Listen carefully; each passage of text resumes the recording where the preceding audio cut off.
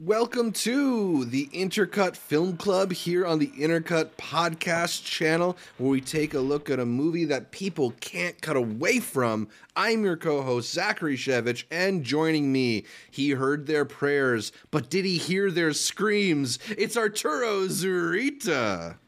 We heard their protests. We've heard their cries. These are two movies that to this day I feel much less silence, I guess. But Last Temptation. Anytime this plays, there's always somebody with one picket fence outside a theater trying to complain about it. Yeah, I mean, Last Temptation particularly is a movie that had a lot of controversy and protests and death threats sent Scorsese's way. It was not the easiest production for him, even in terms of the behind the scenes. Because he originally was hoping to make this film after The King of Comedy, a movie we talked about on Scorsese-tober last week. And then had to go do. Exactly. Then he went on to make After Hours, and I think Color of Money also came in between. This was a movie that he was originally had set up at Paramount for around $14 million back in 1984. And eventually it found its way to Universal at half the price. So Scorsese, this is a project that he had long wanted to make. He optioned the novel in the late 1970s and had Paul Schrader, his friend and collaborator from Taxi Driver, adapt the script.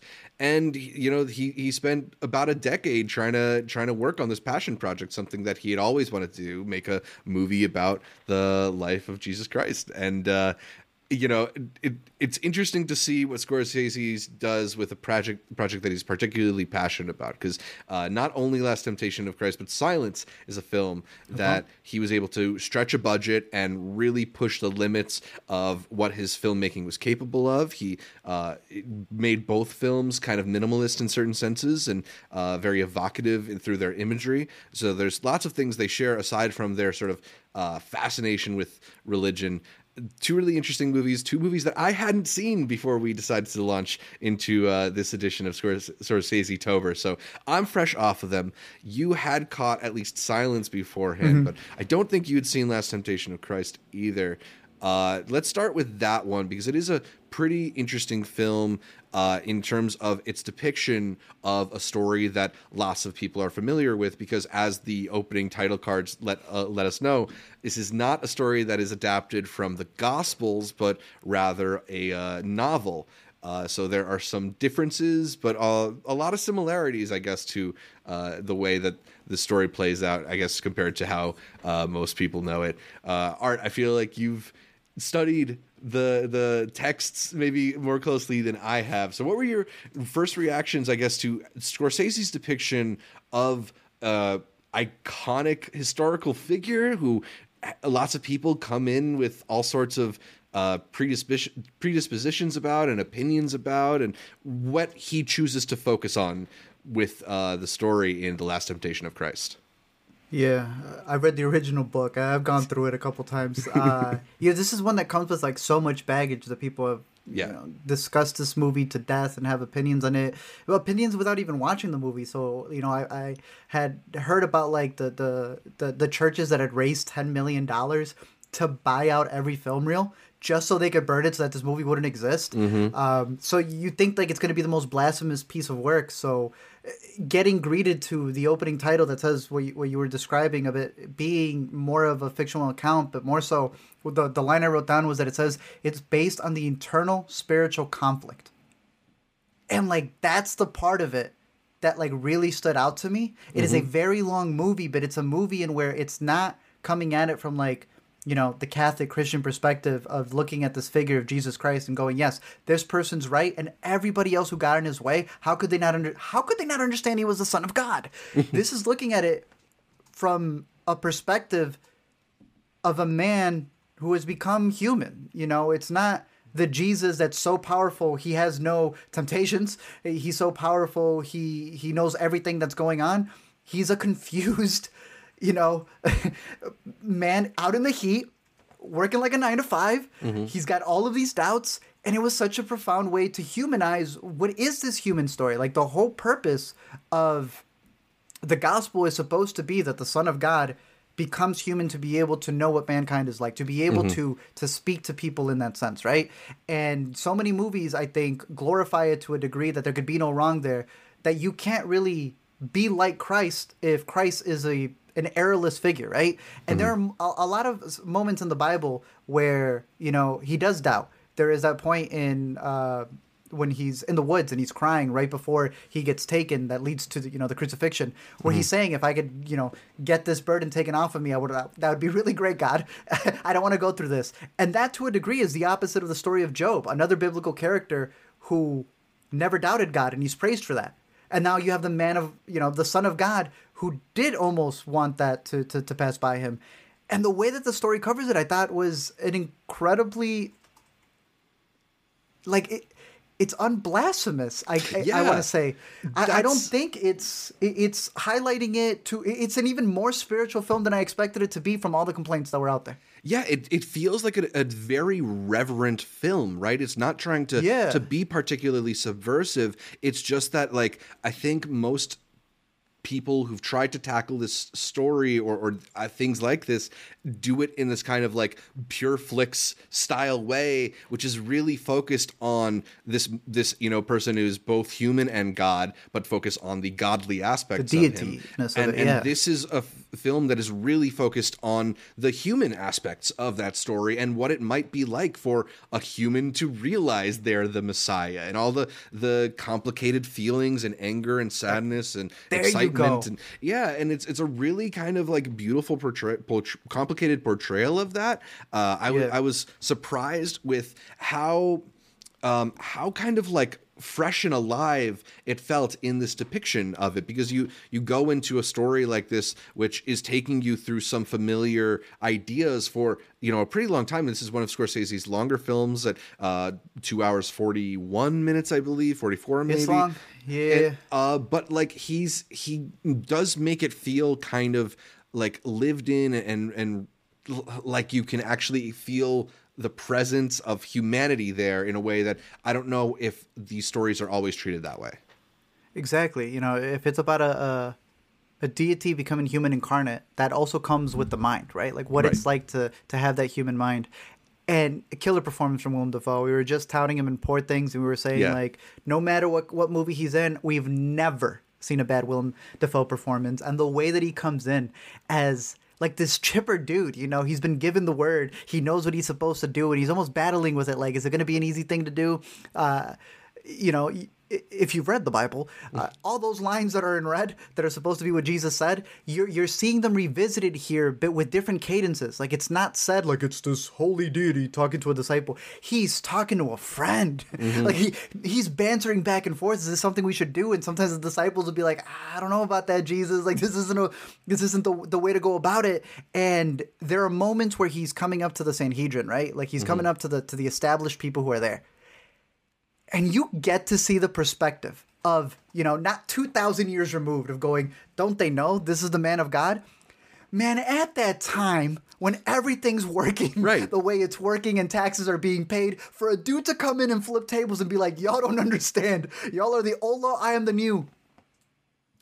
This movie puts you into that time period like no other movie can. Every other movie's got this gloss to it, right? Like you said, that pure flicks look at it. But it's okay to look at it and be like, yes, we know he's right. But like you have to understand why there was so much push and pull.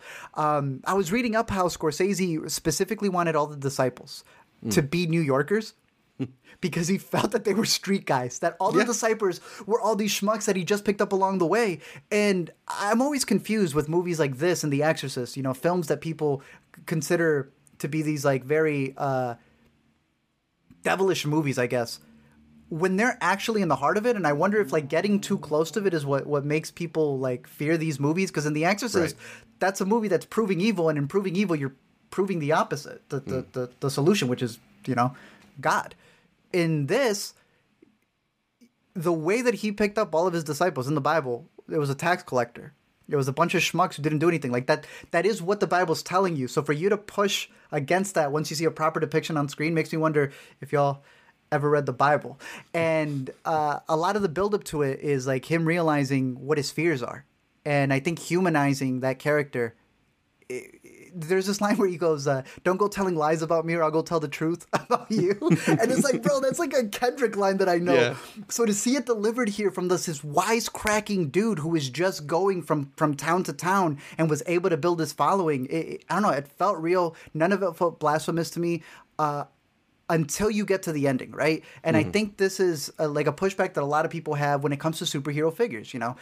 I'm not saying that I love Man of Steel, but I know a lot of pushback to Man of Steel is that a Superman character, you know, a Superman cannot have blemishes. So I think to showcase a doubting Messiah is something people don't want to see. But it's in the book. Like, it's in the book that you have at home. And this is just like a perfect interpretation of it. There is a point towards the end of the movie, if we're in full spoilers, Let's get into it, yeah. A lot of the pushback comes from this alternate reality, right? Yeah. He is up there on the cross, and he realizes, as he gets tempted by the devil, something that you already see in the Bible that happens to him when he gets tempted in the desert. Something that he has in the woods, like I was mentioning, right before he gets taken away and betrayed. But here, he imagines it. And I think people assume that that is the ending of the movie, and they cannot comprehend this idea of he did go through those doubts. To be like Christ is to showcase that he did feel those things and then chose the correct path. He sees this vision of what it would be like to get off of that cross as the Son of God who can, and to live this life with a lover, with Mary, to have a child, and to grow old without having to take that responsibility. The movie is called The Last Temptation of Christ. Like, I'm watching this movie going, y'all had it wrong. And that seems to be the case with every Martin Scorsese film, doesn't it? It is absolutely. Such a profound take of the temptations and the tribulations that he overcame to fight that last trial. Which the temptation isn't even to live life; it's to escape death. Yeah, and he does it. He embraces it. I don't know, man. This is like the most religious movie that I feel is so. Has been dunked on for so long, and it's like, y'all don't realize this is like the biggest disciple track that you could have out there. I was blown away by it. Yeah, I mean, it's a pretty remarkable achievement. I mean, Scorsese himself is a person who at one point imagined himself going into the priesthood, and he's a Catholic who has admittedly gone through periods where he felt closer and further from his faith. But this is certainly the film of somebody who has dealt with the idea of what it means to wrestle with your faith and struggle with your continued belief, but ultimately persevere through it, right? Like this feels like a film of a believer, and it's pretty remarkable. It's really striking, and I don't know. I think it's really cool that you responded to it so strongly. We talked about how long it is. I do think that I maybe got a little bit restless with some of the... For sure. You know, because you are ultimately going through a lot of things that are vaguely familiar, even if they're presented in a fresh way. But yeah, were you as restless as that sounded, or did you kind of find yourself pretty captivated by it? It is long. I'm not going to deny that, right? As interesting as it was to see how they flip or interpret a lot of the scenes, it's a pretty long movie. I don't know what parts could have been trimmed back because I'm not exactly sure what it is that he really resonated with in the novel, which both of these are based on. But yeah, there are aspects to it where maybe... because he's trying to showcase how he builds that following, he wanted to make it that epic journey.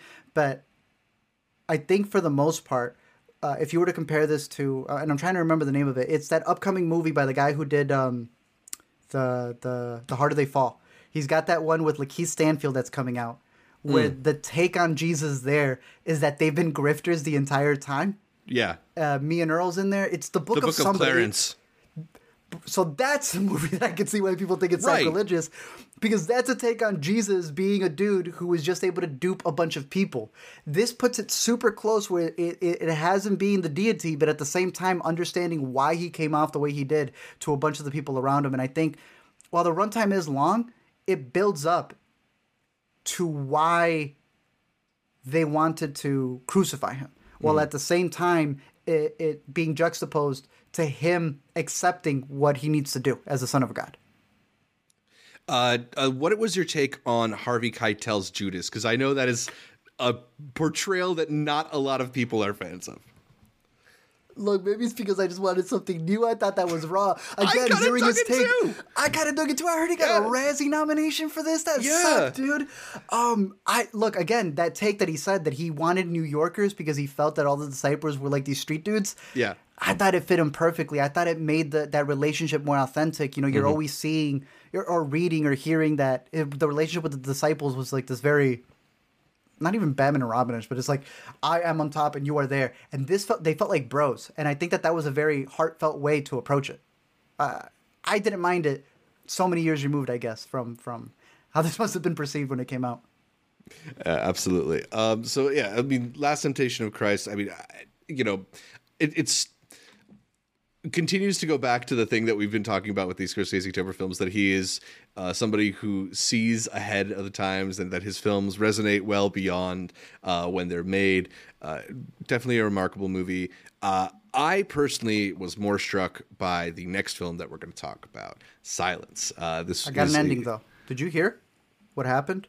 You know how the movie ends with, like, the film bird? Oh, yeah. Accident. Really? The moment that he dies, they did not realize, olden days, that it had whited out. They develop it, and he goes, it's a sign of God. And it becomes the ending of the movie. That's amazing. I mean, Scorsese being able to roll with the punches among the best of them, I guess. Crazy stuff. Yeah. But you like Silence more. I did. I was really struck by this one movie that he made more recently, in 2016, following Wolf of Wall Street, which is still his highest grossing film. Yeah. So he was able to parlay some of that into the production of this. He did. And yeah, it is a really striking movie that follows a pair of Jesuit priests who traveled to Japan as missionaries to also follow in the footsteps of a veteran priest who has gone missing for several years in Japan. And it is, again, Scorsese wrestling with the idea of how does faith persevere against the most trying of circumstances. Here, it's the religious persecution that Christians and priests in Japan faced in the 1600s. And it is a really stunning and harrowing film. The just environmental the environmental cinematography, and it has this really painterly quality. He and cinematographer Rodrigo Prieto talked about being inspired by Baroque paintings and the way that they assembled some of the frames here. I mean, it is a gorgeous movie to look at, which is a bit of a contrast to the like really horrifying things that are depicted, the various methods of torture and the violence that is enacted on these people in forms of religious persecution. I think because perhaps The Last Temptation of Christ is about this, even though he is very human in the film, ultimately a godly figure, I found more to connect to in the depiction of these humans and how they struggle with what they feel is their calling against, all this evidence or persuasion that they are perhaps, not going to endure it or that they don't know the truth or whatever it is. This isn't the first time that you've seen Silence. You saw it before, but I don't know if you got a chance to revisit it. What did you think about the more recent venture into Scorsese wrestling with his faith? The first thing that I want to go off is the locations you had mentioned, because last week we had talked about in After Hours and King of Comedy. The way he showcased New York in both of those movies is such a time capsule, and he just shot them beautifully. They don't make movies like this anymore, even though this one was in 2016. The way he shot on location for Last Temptation, like, it makes a difference when you're, by the seaside. Here, like you were saying, to contrast all the horrific things that are happening, but within these vistas, like, it's stunning. I really appreciate Silence. I think it is a very good movie. I have some thoughts on the ending that haven't changed, and I know a lot of people don't agree with me. So that's definitely what we'll lead to. I know you had mentioned this being his passion project. I had seen that this was the first one he wrote. So, like, since Casino. So that was like, that's how much it meant to him. One of the things I wanted to watch, I didn't have time to because of the Chicago screenings, was the other 2 movies that are based off this novel. And I had heard that the ending might be different. I can't comment fully because I haven't read the novel or seen those other interpretations of it. But again, it'll lead to the discussion of what you think of this journey that they go through. Because it's pretty. I had called it. I put Portuguese Jesuit priests in Japan saving Private Priest Ferreira, because that's pretty much what they go. They go in there trying to. If I'm not mistaken, it's Liam Neeson. Yeah, and in trying to retrieve him, we're full spoilers, right? Yeah. The way that they get divided between Driver's character and Garfield's character of testing their faith in terms of how far can you go before you denounce. Right. And I know that there are different interpretations in Catholicism, to, just all the branches of Christianity. In faith, what you say is it as important as what you do. Mm-hmm. And I think that's a fascinating conversation for the movie. So I'm here to ask you, Zach, the things that you say in public, are they indicative of everything that you do in private? Can you say something and then still be like, no, but I said no to God, but I still kept them in the background? Yeah. How do you interpret? How do you take those things? Because I'd say you're not as religious. So for you, the approach of like what these characters go through, especially in that setting, how you took it. Yeah, well, like, I am not religious, so when somebody offers me, like, denounce God or these people will die, to me, that's no question at all. But I think what makes the film so fascinating is that this is, like, this really gigantic question, and it is something that it's not even really a matter of, like, practicality, because it's a matter of, in a way, denying your own existence, like denying more than what you believe, but what you've built your entire character around is like not succumbing and having the strength through your love of God, right?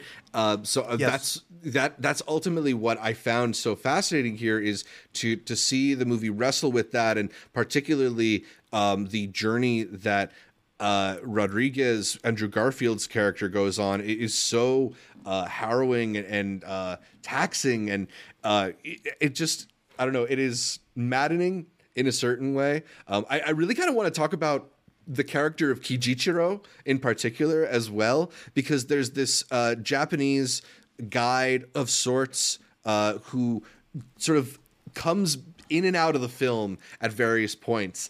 And it ends up being this really big test of faith for Garfield's character Rodriguez, because he's he's a man desperately in need of confession and of feeling absolved, but he's not somebody who really feels like he deserves kindness for all the ways that he's showed his cowardice and all the ways that he's betrayed people that are close to him. So as the circumstances get more dire and things become even closer and closer to danger for Rodriguez, he has to surmount the love. He has to really conjure up this love from a deep reserve in order to keep treating Kijichiro with kindness and to keep facilitating Kijichiro's relationship with God. Yeah. No, that's a good point. I heard Ken Watanabe was originally going to be in. I think some scheduling issues had happened, which would have been it. Right, it would have been really interesting to see that take, even with I'm about to say Passion of the Christ. Yeah, Temptation. It's going to be De Niro. I can't even imagine a version with De Niro. But yeah. Well, talking about alternate casting for this movie, at least the original version had Daniel Day-Lewis in the Liam Neeson role, then Benicio del Toro and Gael Garcia Bernal in the priest roles. I'm glad you brought that up. One, Neeson being swapped out for DDL. Because I think one was going to do Lincoln and then the other one was going to do this, and then they took each other's roles. Daniel Day-Lewis is the GOAT. I think Neeson is incredible in this movie. I think he's very good in this movie. Is it the last good acting he's done? No. The episode of Atlanta. You're right. But Gael Garcia and Benicio del Toro might have. I think that's what I needed. Yeah. Was it that you didn't think Garfield and Driver did what was necessary, or yeah, is it that like that broke immersion for you? I think that's one big part of it in a movie where you're already dealing with honesty and truth. But I will say, that casting to the side, one of the big parts of it is, they go through this journey not only spiritually and mentally, but you see it physically with the amount of weight that they lose, which is crazy to think that Garfield would go on to do Hacksaw Ridge right after this. But there is a big aspect, like you're saying, in terms of looking at practically and then looking at it religiously. What's happening to them mentally? If what they're supposed to believe in gets compromised, then is it all for naught? Like that's a big discussion that they end up having with Neeson's character when he's almost pitching them like resigned it. It's almost like a Apocalypse Now towards the end of that movie when they finally find Marlon Brando. But in this, like I don't know. I think my big thing with the movie that kind of stood out this time around is that there's a moment later on when he looks into the water and he sees Jesus. Yeah. And Jesus speaks to him. And more than seeing Jesus, he kind of sees Jesus in himself. It's his own reflection, and it sort of transforms into the picture of Jesus. So this time around, I took that idea of like, wait, I see a lot of religious people like this movie more than Last Temptation, but I see a failure in this movie by the rules of a religious person, right? Right. By their rules, he rescinded it. Mm-hmm. But then I get to this moment, and it's also Kieran Hines, as I see in the credits, voicing Jesus. That being the actor who sent them on this mission to begin with. Yeah, they're sort of partial, I guess you could say, like a mentor or like a elder, yeah. Who they're really following. Yeah. And that's what got me thinking into another perspective of this movie where ironically I'm going to stand with The Last Temptation of Christ is the more religious movie, and this I almost feel is the complete opposite. Yeah, I almost feel... Go. No, you finish your thought. I'm sorry. If he is hearing the person who he's more scared of because it's the person who tells him where to go, then he's not really following Jesus. Like you said, he's following his own guilt. It's like a kid who doesn't really believe in God. It's just his parents who told him to.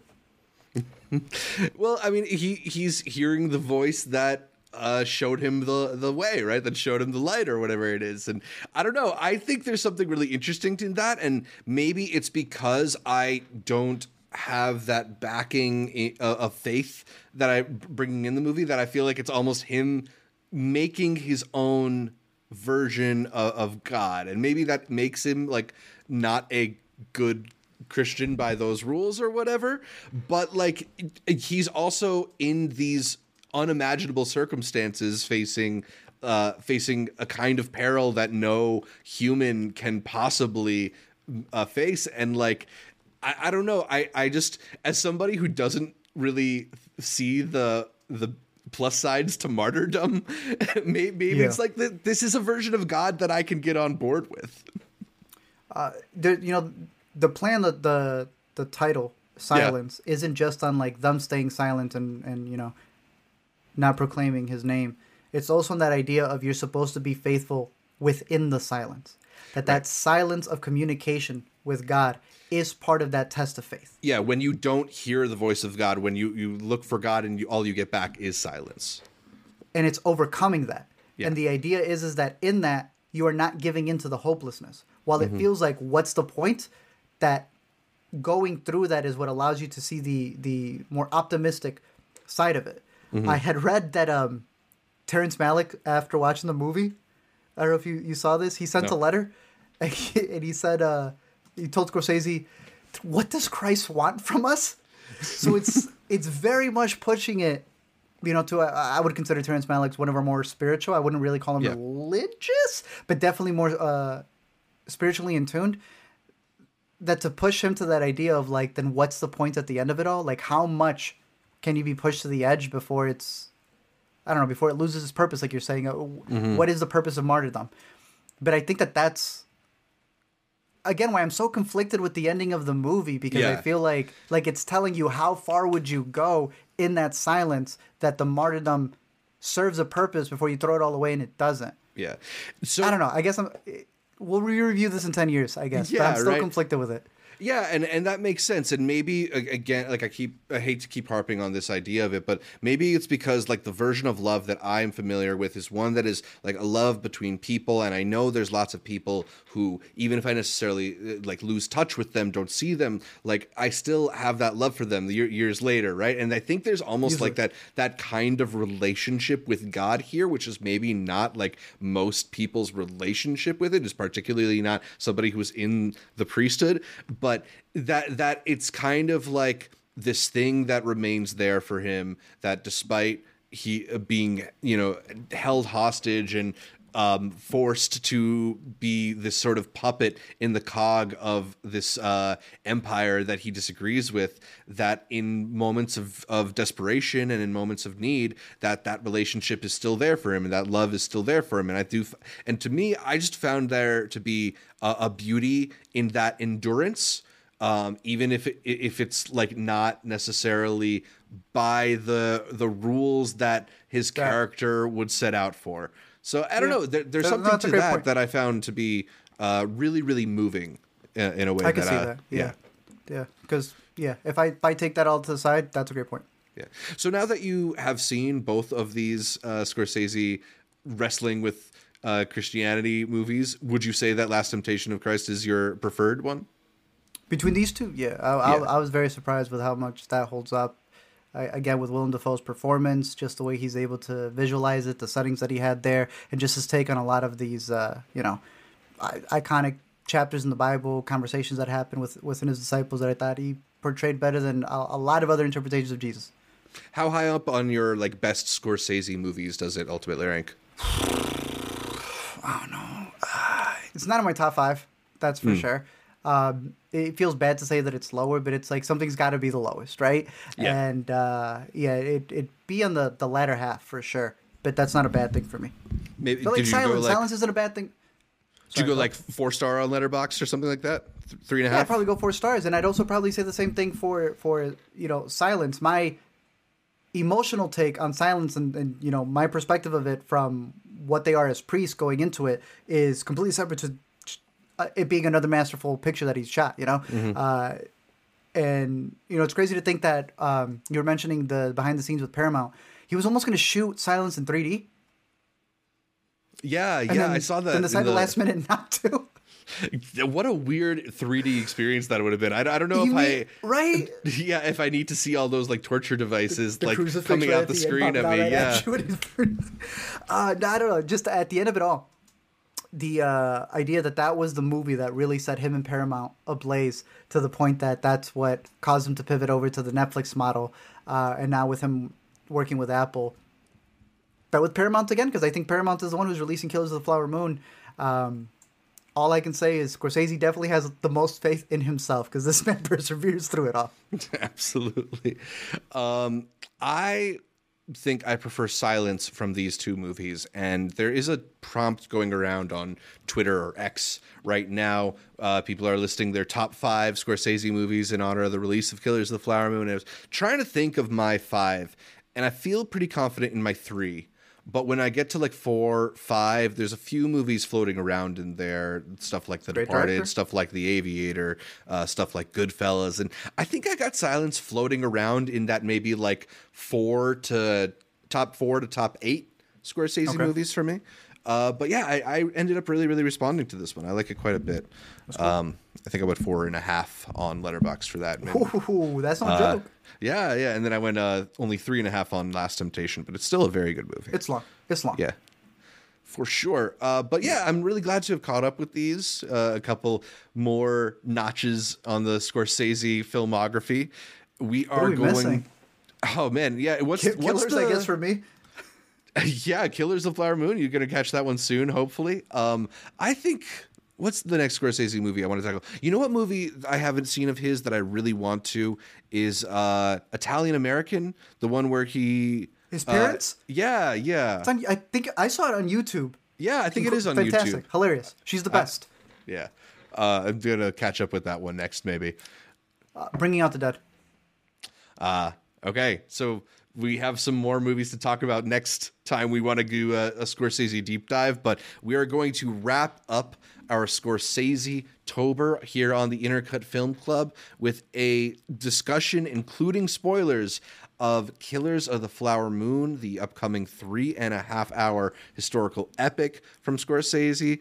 Really excited to do that. Hope you'll all have a chance to catch that movie before we do it, because we're posting it next week, and the movie's out wide this weekend. So, wear your adult diapers if you need to. Don't hydrate too much, and get ready. Be ready to sit there for 3.5 hours, because it is a pretty staggering movie. It is interesting to hear people say 3.5 hours for Killers of the Flower Moon. That's ridiculous. 3 hours for Taylor Swift. I don't know if the friendship bracelet gives you that extra patience. But are you going to watch it again? I am going to watch it again. Yeah, I'm excited to catch it again and kind of dive into some more of the detail of it, because it is such an epic that I feel like sometimes it can be hard to focus on the minutia of a movie that's that long. But I think there's so much detail and so many things. I've mentioned this before, but I went through the audiobook of it as well, and I just think there's so much context that isn't even given in the movie, but there is all this other detail too. So there's so much to wade through. I'm really excited for our discussion about it. Really excited for you to catch it. Really excited to talk about it with the rest of the Inner Cuties as well. But I think that's about all for our edition of Scorsese-tober. Art, where can people catch more from you? You can find me over at LME Movies on all social media, hopefully logging the rest of Scorsese's things so that we can eventually have a bracket when he comes out with his next one. Yeah. That's hopefully not that far down the future. There's rumors that he's doing another one with Leo, right? Yeah. I was seeing people already looking forward to the documentary once it's all said and done. Yeah. You can find me at Zshevich on various social media platforms. That's ZSHEV as in Vox Domini. I don't know if that's a thing. ICH. And check out my YouTube or TikTok channels at Multiplex Show. And you can catch every episode of the Intercut podcast on iTunes, Anchor, Spotify, whatever your favorite podcatcher is. I like Overcast. And then make sure you subscribe to not just the audio feed, but the video feed as well. YouTube.com/IntercutPod, where you can catch our pious faces as we break down the latest in entertainment. Find new episodes of the Intercut Weekend Must Watch streaming on our YouTube channel and every Monday. And please leave a comment. Maybe leave a comment on this video about what your favorite Scorsese movies are. Like this video if you've enjoyed this discussion. If you're still hearing this, I think you might owe us a like, and consider heading us over to iTunes to give us that much requested 5-star review.